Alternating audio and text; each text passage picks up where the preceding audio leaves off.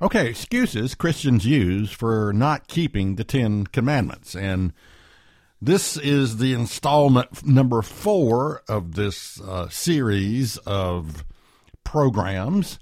And again, often some people, some Christians will take a scripture and they'll say, look, this scripture proves I don't have to keep the law of God because the Bible says this. And they often will use their favorite proof text scripture. And I told a story recently reading a religious forum where it said no Christian is under the law of Moses. It ended when Jesus nailed it to the cross and faded away during the life of the apostles. Now, you look at this and you think, okay, as a Christian, am I looking for a reason not to believe in the law of God? Why would any Christian not believe in keeping the Ten Commandments? Is that my motive? Is that my desire? Is that where my heart is at? That I am trying to find proof for my motives, and my motives, how pure are my motives if I don't want to keep and do what God tells me to do, especially when you talk about the laws of morality, which is really what the Ten Commandments are. In other words, why? Why do I desire to prove that I don't have to keep them and find scriptures? Why do I want to develop a theology that says the law's been nailed to the cross, you don't have to keep it? You know, I'm sort of dealing with the heart here, and I'm trying to uncover where a lot of people's hearts are at. I mean, if you call yourself Christian, to me, it seems you need to be submissive, obedient. You need to surrender to a higher authority, which is God, and you need to give up the things that you're doing that is destroying your life, and that is sin, and sin is the breaking of God's law. And you need to somehow figure out a way through the Spirit of God that you can conform to and develop the character of God, which is really revealed by the Ten Commandments. The Ten Commandments revealed the nature and the character of God and what God is doing, what God desires to do through mankind, through true conversion. But why? Why would I want to disprove and dismiss the law of God? Now, Jesus said this in Matthew 5 and verse 17. He said, "Think not that I have come to destroy the law or the prophets. I have not come to destroy, but to fulfill." Now, this is a favorite, believe it or not, this is a favorite scripture that Christians use to try to say that the law's been fulfilled, meaning we don't have to keep it. Okay. Or they may not actually admit that. They have another side to that where they try to justify, well, fulfill means, and they will go through a list of explanation and elaboration on what that word fulfill means. Now, we're going to get to this. I'm going to explain to you what that word actually means. But really, let's just take a look at this verse. Okay. Think not that I have come to destroy the law. You know, the very thing that Jesus said don't think is the very thing that Christians think. A lot of Christians, not all, but a lot of them do. Jesus said, don't think. Don't let it enter your pea-brain mind that I have come to destroy the law. And there are all kinds of preachers going around thumping the pulpits and saying Jesus came to destroy or nail the law to his cross, to fulfill the law, to do away with the law, and we don't have to keep it. And yet Jesus said, think not that I have come to destroy the law. Don't think it.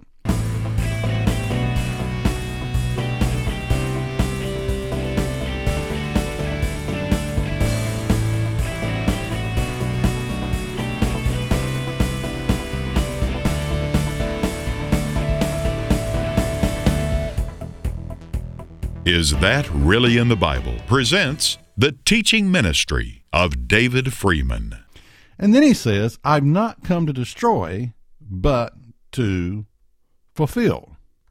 Now, again, the way a lot of Christians interpret this, let me read it how a lot of Christians will interpret this. Okay, think not that I've come to destroy the law or the prophets. I have not come to destroy, but to destroy.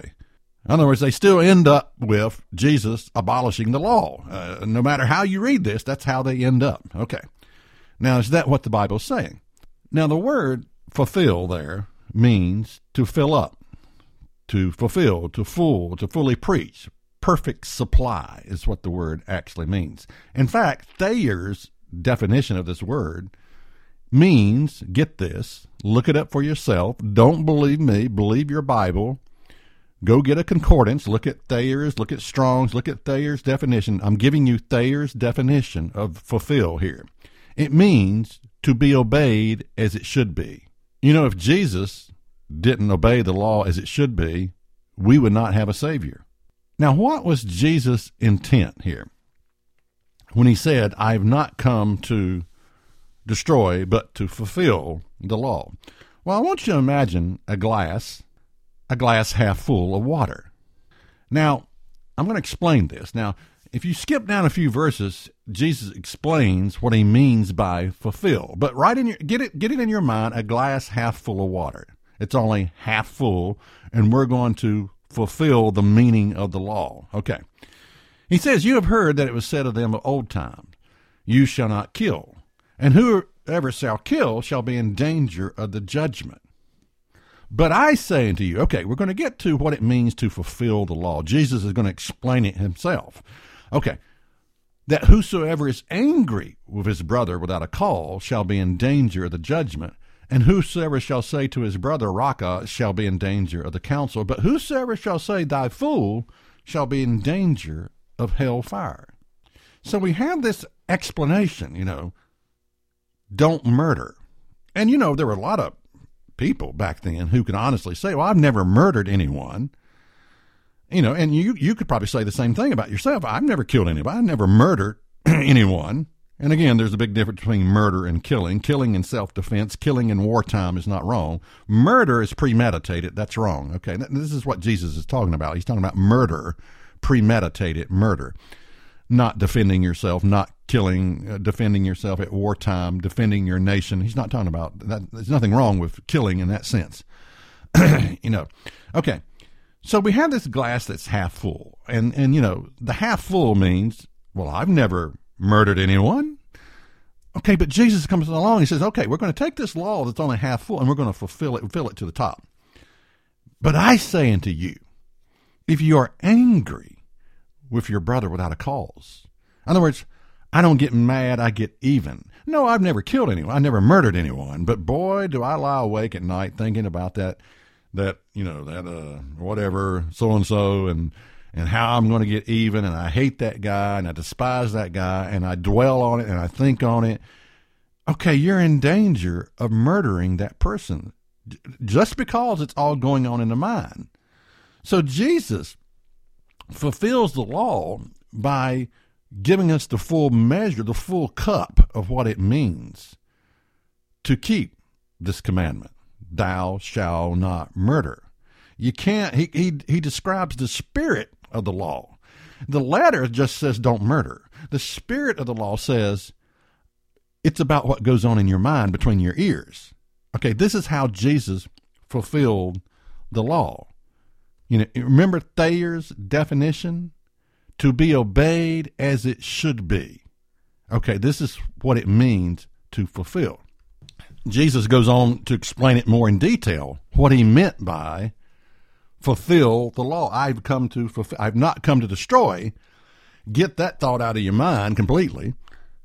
But I've come to fulfill. Okay, here again, he goes into another phase of explaining what it means. Matthew 5 and verse 27, you've heard it said of them of old time, you shall not commit adultery. But I say unto you, that whosoever looks on a woman to lust after her has committed adultery already with her in his heart. So we have a glass that's half full. Don't commit adultery. And there were many people. In fact, you probably can save yourself. Hopefully you can save yourself. I've never cheated on my wife. I've never cheated on my husband. I've kept the letter of the law. But Jesus says, that's not enough. We got to deal with the spirit. We got to deal with what goes on between the ears. But I say to you that if you undress a woman in your mind, you've already committed adultery with her in your heart. Now, let me ask you a question. Which is more binding, the letter or the spirit of the law? Now, I've had a lot of Christians say, well, we Christians, we keep the spirit of the law. We don't keep the letter. The letter's been fulfilled, abolished, or whatever. We keep the spirit of the law as if that's somehow easier, you know. I mean, the letter of the law is a piece of cake. Don't steal. Don't kill. You know, be faithful. Okay, I've literally done this. I've been faithful to my wife. But the spirit, we all struggle with the spirit of the law. I struggle with anger toward other people. I struggle with impure thoughts in my mind towards other women.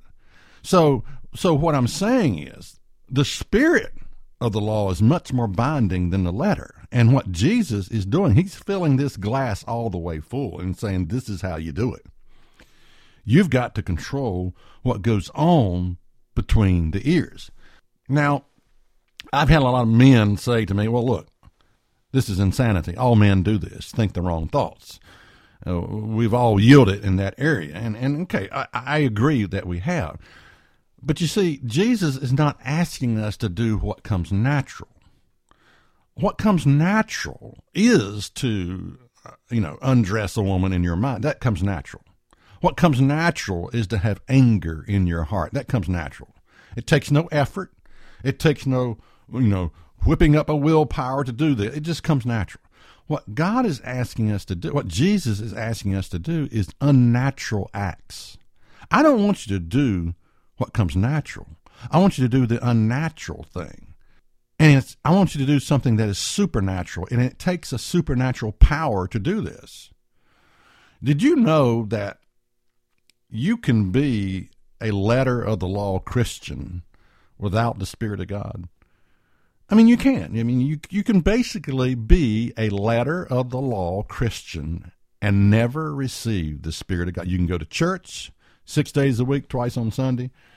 You can sing in a choir. You can lead fellowship groups, men's groups, women's groups, and you can be a letter of the law Christian and not have the Spirit of God. But you see, to do a supernatural thing, to do what the unnatural acts that Jesus calls upon us to do, I want you to control what's going on between your ears.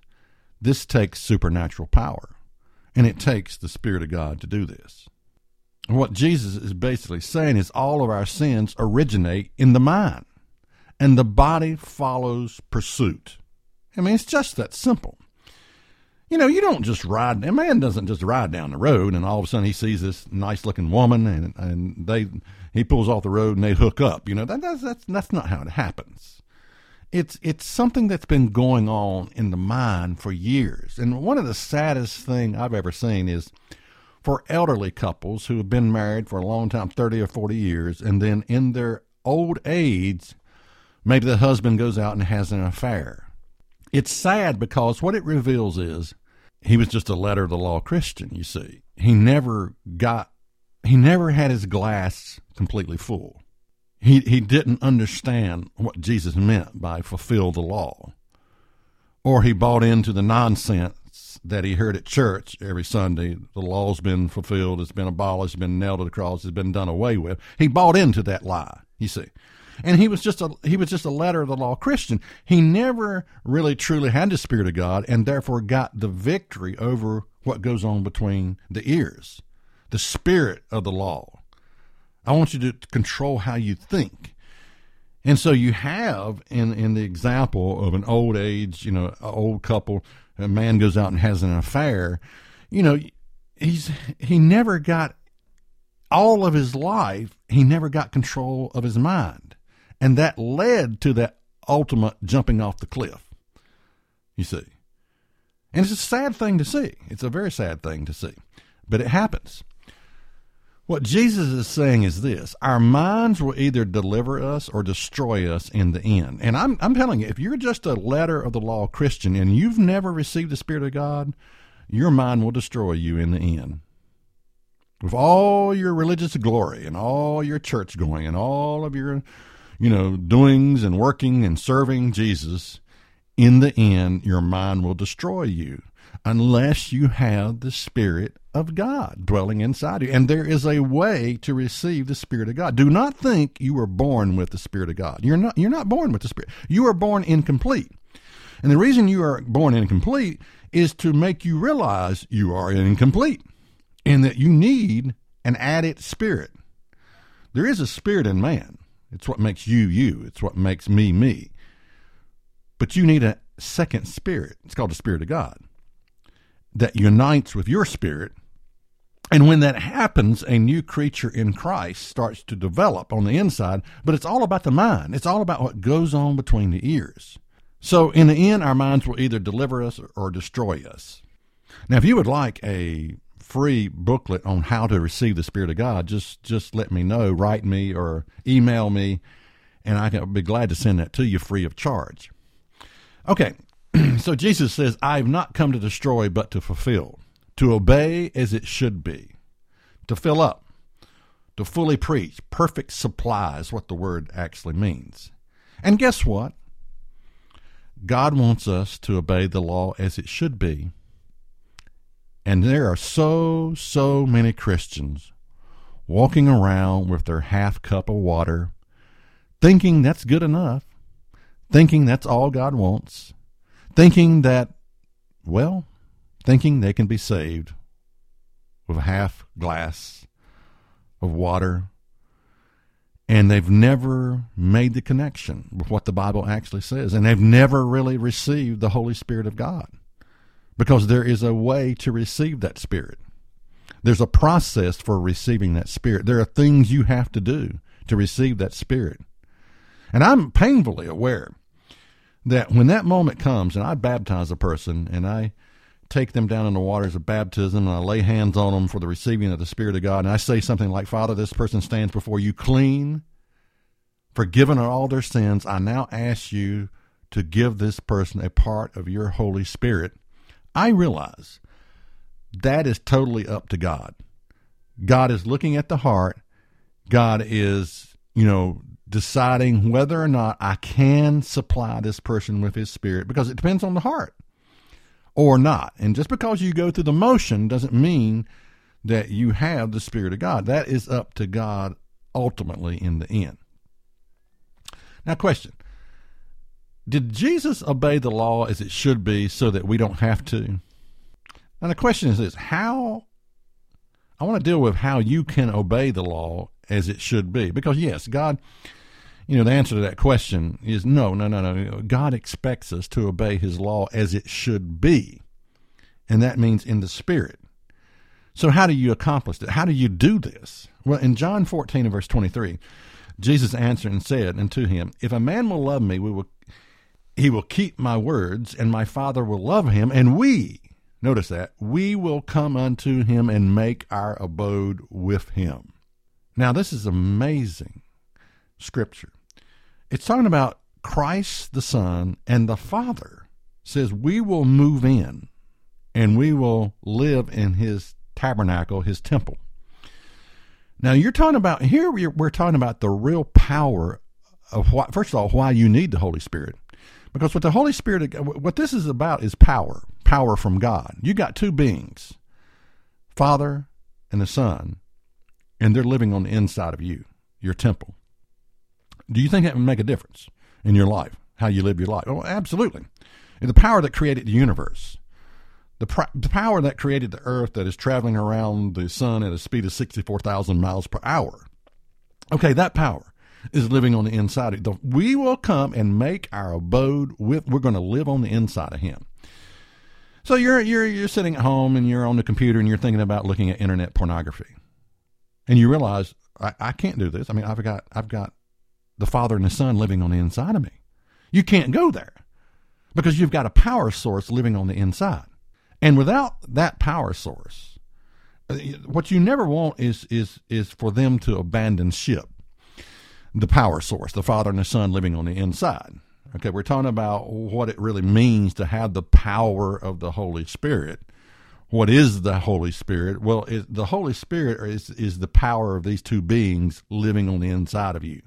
That's what it is. And this power living on your inside of you does not cause you to do stupid things like speaking a gibberish that no one can understand. It doesn't make you look like a buffoon. It doesn't cause you to jump church pews. It's not about that.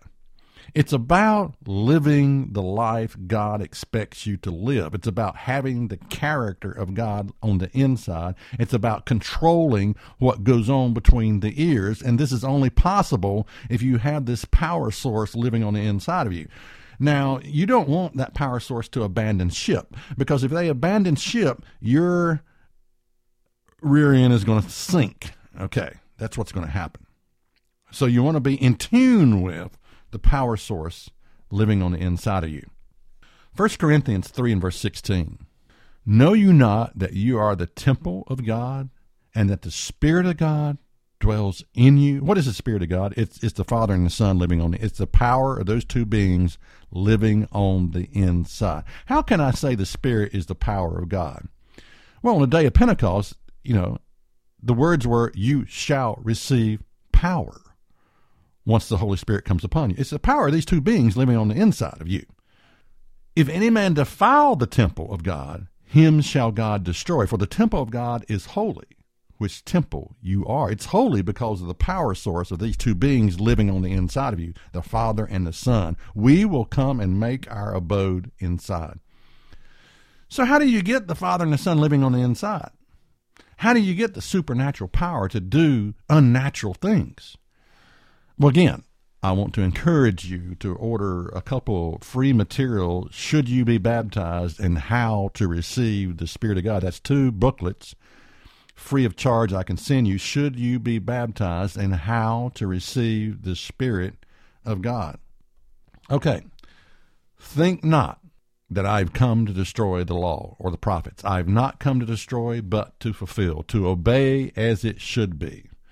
For verily I say unto you, till heaven and earth pass, one jot or one tittle shall in no wise pass from the law till all be fulfilled. What does this mean? Not one crossing of the T or dotting in the I shall pass from the law till all be fulfilled. Well, okay, heaven and earth shall not pass, shall pass away. Now, has heaven and earth passed away? Go outside, look up. Has the heavens passed away? What does that tell you? It tells you the law is still in effect. Look down. Has the earth passed? What are you standing on? Are you standing on the ground? Good old planet Earth. Okay. That tells you nothing has passed away from the law. Nothing. Absolutely nothing. Another translation says it like this: For verily I say unto you, till heaven and earth pass away, one jot or one tittle shall in no wise pass away from the law, till all things be accomplished. What do you think God wants to accomplish when it comes to his law? Do you think God's greatest agenda when he gave the 10 Commandments was to abolish the law? I mean, I want you to imagine this scene where the Father and the Son are talking, and the Father says to the Son, I want you to go down there and I want you to die for their law breaking. And once you die for their law breaking, I'm going to abolish the law that defines what sin is. And the Son would look to the Father and say, well, Father, why don't we just abolish the law to begin with? And that way I won't have to go down there and die for their sins. Can you imagine that conversation? I can, and it doesn't make any sense. What doesn't make any sense is people's theology that says the law has been abolished, has been nailed to the cross, has been done away with. What do you think God wants to accomplish when it comes to his law? Well, Hebrews 10 and verse 16 will answer the question. This is the covenant that I will make with them after those days, says the Lord. I will put my laws into their hearts, and in their minds I will write them. The law originally was written on tables of stone. Now it's going to be written on the heart and mind of man. The new covenant is all about where the law of God is going to be written, you see. In Revelation 22 and verse 12, and behold, I come quickly, and my reward is with me to give every man according as his work shall be. Works? What works? All I ever heard all my life, not of works, lest any man should boast. Well, Jesus said, I'm going to give it to every man according to his work shall be. And Ephesians 2 and verse 10 says, For we are his workmanship, created in Christ Jesus unto good works, which God has before ordained that we should walk in them. Yes, God is creating a good works of obedience through us.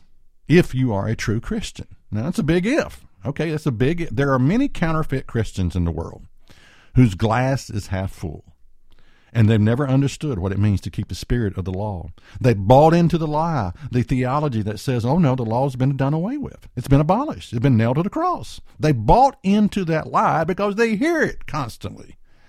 Revelation 22 and verse 13, I am Alpha and Omega, the beginning and the end, the first and the last. Blessed, verse 14, are they that do his commandments, that they may have a right to the tree of life and may enter into the gates into the city. What commandments? What commandments? If they've been abolished, if they've been done away with. This verse says that they may have a right to the tree of life. Blessed are those that do his commandment. How do you do them? Well, it means your glass has to be completely full. You keep the letter of the law and the spirit of the law. And, I'm reminded of this group of people at the end where they say, well, Lord, we've done all these wonderful works. We've cast out demons in your name. We've had inspired preaching. We prophesied in your name, which means inspired preaching. We had the Sunday morning worship service, 10,000 people every Sunday morning. And Jesus says, depart from me, you workers of iniquity. And that word iniquity means lawlessness. They had a no-law theology. Put that in your pipe and smoke it. I don't know how much you're buying into what you're hearing, at church. But if you're buying into a no-law theology, you're not going to be there. It's what I'm saying. You're just not going to be there. You're not going to be where you think you're going to be when you die. Okay. Well, I'm David Freeman, just reminding you clearly what you think is in the Bible is not. You've been lied to about the Bible. You've been lied to by often your church, your preacher, who is sincere. Yes, they're sincere. Yes, they've been to seminary school or cemetery school because they're preaching a dead theology when it comes to the law. I say cemetery school because they're preaching a dead theology. Until next time, this is David Freeman with Is That Really in the Bible? For more information, check us out online at isthatreallyinthebible.net. Listen to the podcast, watch the weekly program, worship with us on our weekly Sabbath service, and be sure to visit our free bookstore. Again, the website is isthatreallyinthebible.net.